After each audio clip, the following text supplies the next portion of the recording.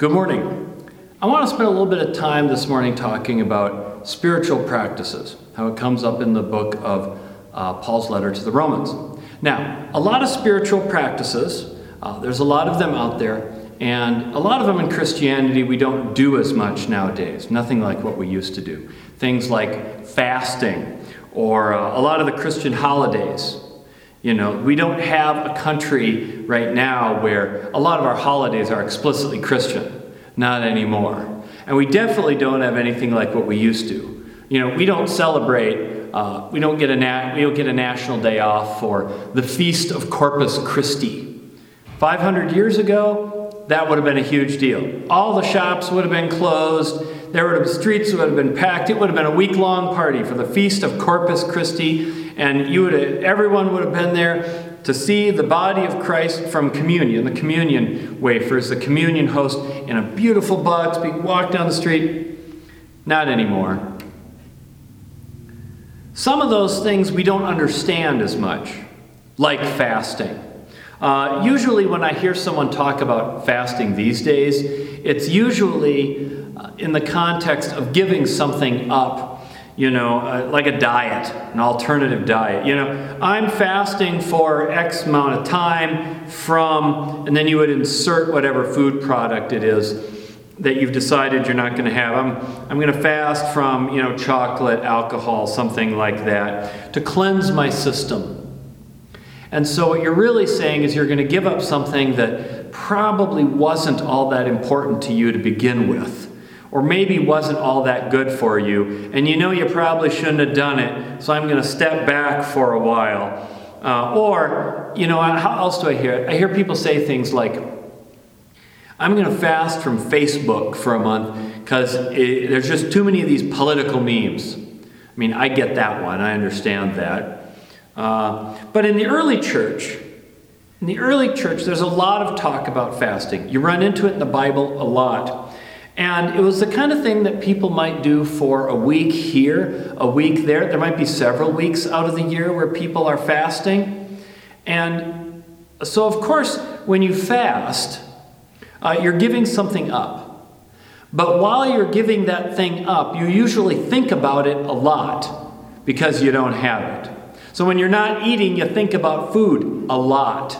And you think about your hunger a lot.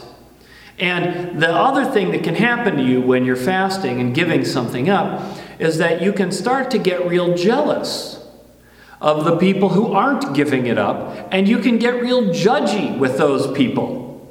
You can sit there, say I'm fasting from food, and I look at that person, and you're like, man, look at that person over there just pigging out on that stuffed crust pizza loaded with all that gluten and fat. They have no self-control. They don't have as much self-control as I do. They're clearly not as spiritual as I am. And inside, there's a part of you that's saying, oh man, that hot dog, stuffed crust, deep pizza, oh, that sounds so good right now. Anytime you give something up, you have to be aware of the danger of becoming judgmental of those who don't. The fast is supposed to teach you humility, patience, focus in your life. It's supposed to help you appreciate what you have and be more focused on God for a while. But the result can be that you start thinking you're better than those people who don't do the fast. It's a chronic problem with any sort of moral code that requires you to not participate in something that you see other people participating in. And if you aren't aware of the danger, it can make you a really horrible person to be around. And it can lead you to desiring what you gave up that much more so that you slip up after you've just been all public about judging everybody else for it. You don't want to end up being a Jerry Falwell Jr. who runs around the country complaining about America's moral demise. Well, he's not judging now much, is he? This is the kind of thing that happened to early Christians with their spiritual practices. The Apostle Paul writes about it in his letter to the Church of Rome. He says, Romans 14, 2 through 3. Some believe in eating anything, while the weak eat only vegetables. Those who eat must not despise those who abstain, and those who abstain must not pass judgment on those who eat, for God has welcomed them. Now I know your first response is, Paul thinks vegetarians are weak. But the people abstaining here are not doing it for the kind of reasons we do today.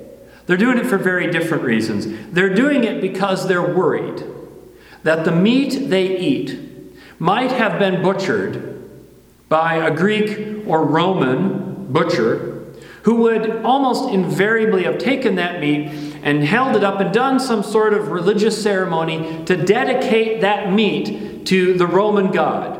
I dedicate this pork loin to Zeus. I dedicate this, side of beef to Hera and this leg of lamb to Ares or something.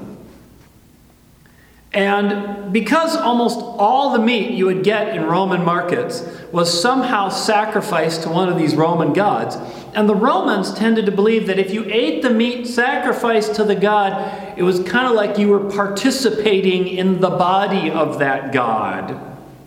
So it had a little bit kind of a sacramentally, communion-y kind of feel. And so for a lot of these new Christians who came from Roman religions, they felt like, look, I am not going to honor Zeus and Apollo and Hera and Ares, and I'm not going to honor these gods. I'm not going to participate in that ritual. But the only way I can be safe and know for sure that I'm not doing it is to just not eat meat. So if I don't eat meat, I won't eat the wrong meat. That's what they're fasting about. That's why they're only eating vegetables. And in a sense, it makes a lot of sense if you're being concerned about that. Now, Paul will come in and he will say, and he says this in 1 Corinthians chapter 8 as well, that look, he'll come into the people and say, look, I know that meat, there's nothing magical or supernatural or powerful about that meat. There's no special Zeus essence in that meat. And if you eat it or you don't eat it, it doesn't do anything. It doesn't make any difference because an idol doesn't exist. And they can sacrifice the meat to all the idols in the world and it won't make any difference. But some people still don't want to touch it. And so Paul says to his churches, look, let it be. They don't have to eat meat. Yes, it may be that their faith is at a point where they still ascribe power to it that isn't there. But you who aren't worried about it need to get off your high horses and stop thinking that you are somehow more enlightened or more superior than those people. Because obviously I know that I can eat all the meat I want. I'm not like those people. The whole point is that we're trying to live our lives in a godly way. And we're all trying to navigate doing that in a world that isn't Christian. And we have to make choices, and sometimes those choices are not easy. So let's not make things harder or become judges for one another. All right, so then Paul comes, and he puts in this interesting part as he's writing this letter. And it doesn't at first seem like it belongs. Romans 14, starting at verse 7.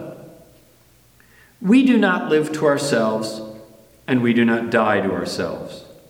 If we live to the Lord, and if we die to the Lord. So then, whether we live or whether we die, we are the Lord's. For to this end, Christ died and lived again, so that he might be Lord of both the living and the dead. I love this part. You could spend hours in devotions just working this through with yourself, trying to figure out what this means. I read this and I wonder, why is Paul talking about this in the middle of a chapter about food practices? And it's because Paul is trying to say that there are some things in life that matter more than others. And there are priorities. And that at the end of the day, when Jesus returns, the question will not be about whether you fasted or didn't, whether you ate meat or didn't. It will not be about what things you managed to give up in and of themselves. What is going to matter is, what did you do for your neighbor, and did you live for Christ, and did you know Christ, and did you love your neighbor? And when you do that, a lot of these other things don't seem so important. They're not unimportant. Paul doesn't say that. Paul doesn't say that we shouldn't have any liturgy or any rituals or that we shouldn't, have things that we don't participate in. He's not by any means an anything goes kind of person, but he doesn't say, but he is saying that there's a point to it all. And that the point behind all of it, that we all have to understand, is that we're doing it to bring us closer to Jesus. To live like Jesus. To follow in the way of Jesus. It's a different way of looking at faith than all the Roman gods around them. The Roman gods that all the members of his church were surrounded by. The Roman gods, they were totally transactional. That was how Roman religion worked. You give the god honor, he gives you good luck. You give the god a sacrifice, he might give you wealth. Maybe victory in battle, maybe, a new deal for your business. It went on and on. It was all tit for tat. The Roman gods were like, mob bosses trading favors. You did something for Zeus, Zeus will do something for you. But our God is different. There's no transaction. There's no scorecard of religious accomplishments. And there's no point system where if you get enough of them, you get in. When I look at this verse, where Paul talks about we do not live to ourselves and we do not die to ourselves, but he says we are the Lord's. When I look at that verse and he says we are the Lord's, I think about what that means. To be the Lord's. To be with someone in such a way, to be with your Creator in such a way that it makes the rest of all your priorities in life feel irrelevant. I imagine that it's a lot like what it's like being in love, where you suddenly become willing to make all sorts of sacrifices for this person. Because the rest, all those other things, they just don't seem as important. I've seen people give up jobs, security, safety. I've seen people give up positions among their friends. I've seen people give up social standings just to be with the one they love. Being with God is like that.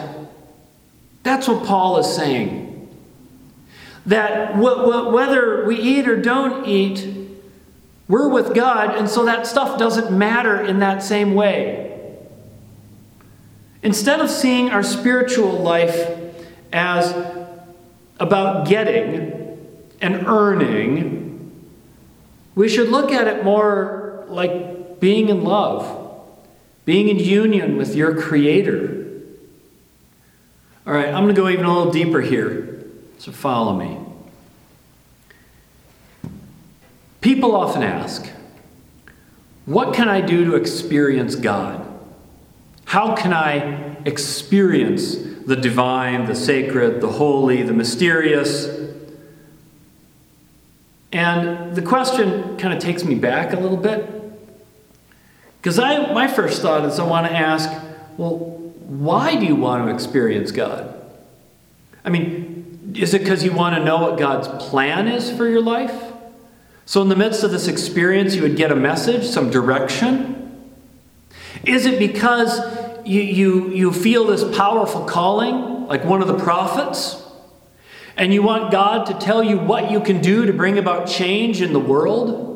Because that's how it always worked with the prophets. They would have this incredible, powerful experience of God, these mind-blowing visions, and then right after the vision would come God saying, all right, Ezekiel, Isaiah, Amos, I got work for you to do. I need you to tell these people this, and I need you to tell the king that, and I need you to tell the priests that, and it's all going to be stuff they're not going to want to hear, and so you're probably going to die.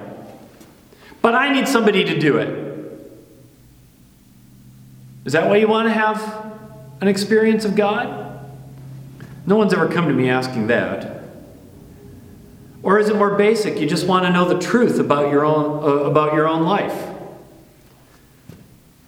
Do you just want to, in another way, are you coming to experience God because you want something cool? Like you're chasing experiences. The way we chase the thrill of skydiving or that marvelous view when we stand on the arch at Bridges National Park, Are you chasing the rush of whitewater rapids? And so you're just going to add, some mystical experience on top of it? One guy goes, yeah, dude, you should have seen what I saw in that canyon. And the other one's going, man, you should have seen the vision I had of God's throne room. It was awesome, dude. Or are you hoping that getting in touch with God will help you with the problems you're dealing with? I'd say this is maybe a better reason. You're struggling with the illness. We've been here. We've all been there, right? You have an illness. There's a tragedy. There's a loss. And you want to know why this is happening. You want to know that God is doing something about it. Why did God let this happen? Where is God's place in this? And you really want to know that God's listening and that at least He's there and not just out playing golf while you're suffering and your kid's in the hospital. If it's not thrill-seeking or experience-seeking or trying to get some sort of spiritual high, like God's some giant dispensary in the sky, then I believe that God is absolutely open to being with His people in a tangible, experiential way. But it's hard to do when you have certain obstacles in your way. If you are so busy that you never stop to smell the flowers, to look around, to open yourself up, to calm down and evaluate, if you are so driven by your own goals that the only prayer is, God, help meet my plan.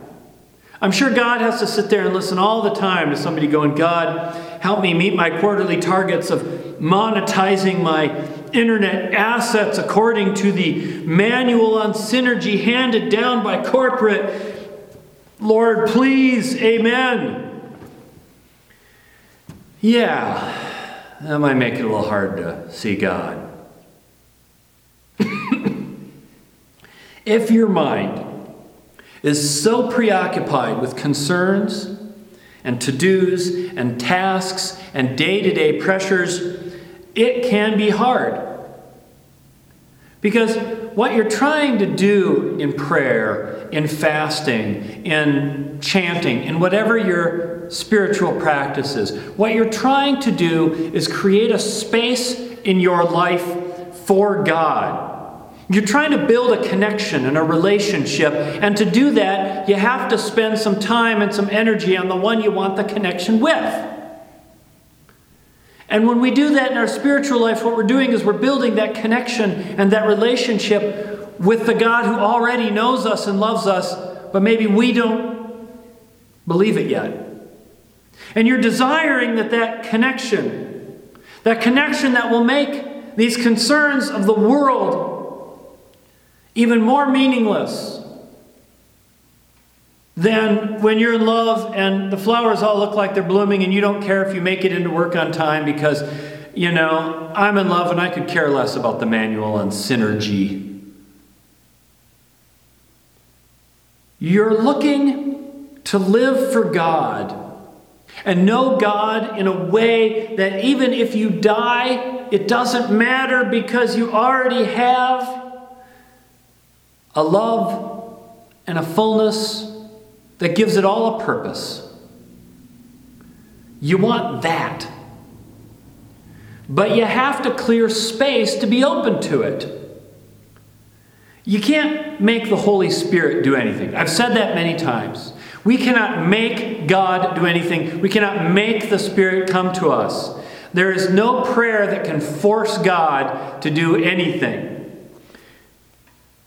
But what can we do? We can clear out space for God in our lives. You clear out time to sit in silence or to read. You clear out time by fasting. You clear out time by shutting off your phone. You clear out time to sit around and waste time, which, it's not the easiest thing in our world to do.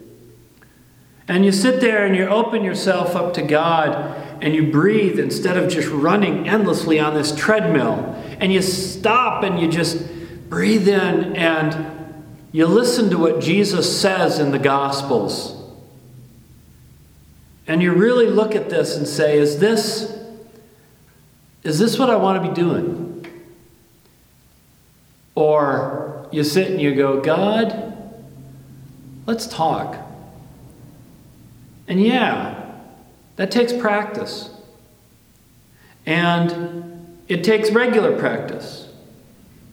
And throughout the history of Christianity, often the people who've had the most powerful experiences have been people who've devoted the most time to practicing to it. They don't all get the experience, but they make the space in whatever ritual they do. They take time off. They spend time in reading. Spend time in reading Scripture. They spend time in reading devotions. Maybe they fast and they spend time in solidarity with the hungry of the world. Or maybe you like doing rosaries or chants or get a study guide from the ELCA website. I could go on all day. The point of it all is to create a space in our lives to let God in. That's what you're doing. You're trying to be faithful to God's commands and make God a part of your life like that new love. It's why you fast when you fast and you sing when you sing. It's not to earn points, but to make yourself open. And when you start to clear that space and get that vision and feel God working, you realize that your life now has a whole different view and a different purpose. I don't live for me anymore. Before I was just living for me.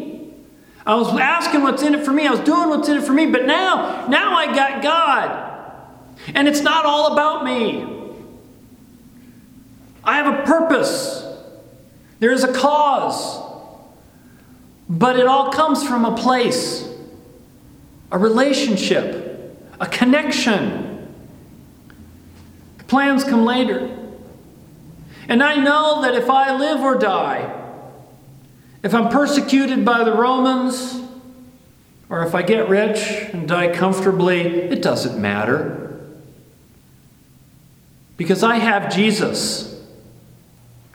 It's like that old song says, you can have all the world. Give me Jesus. Amen.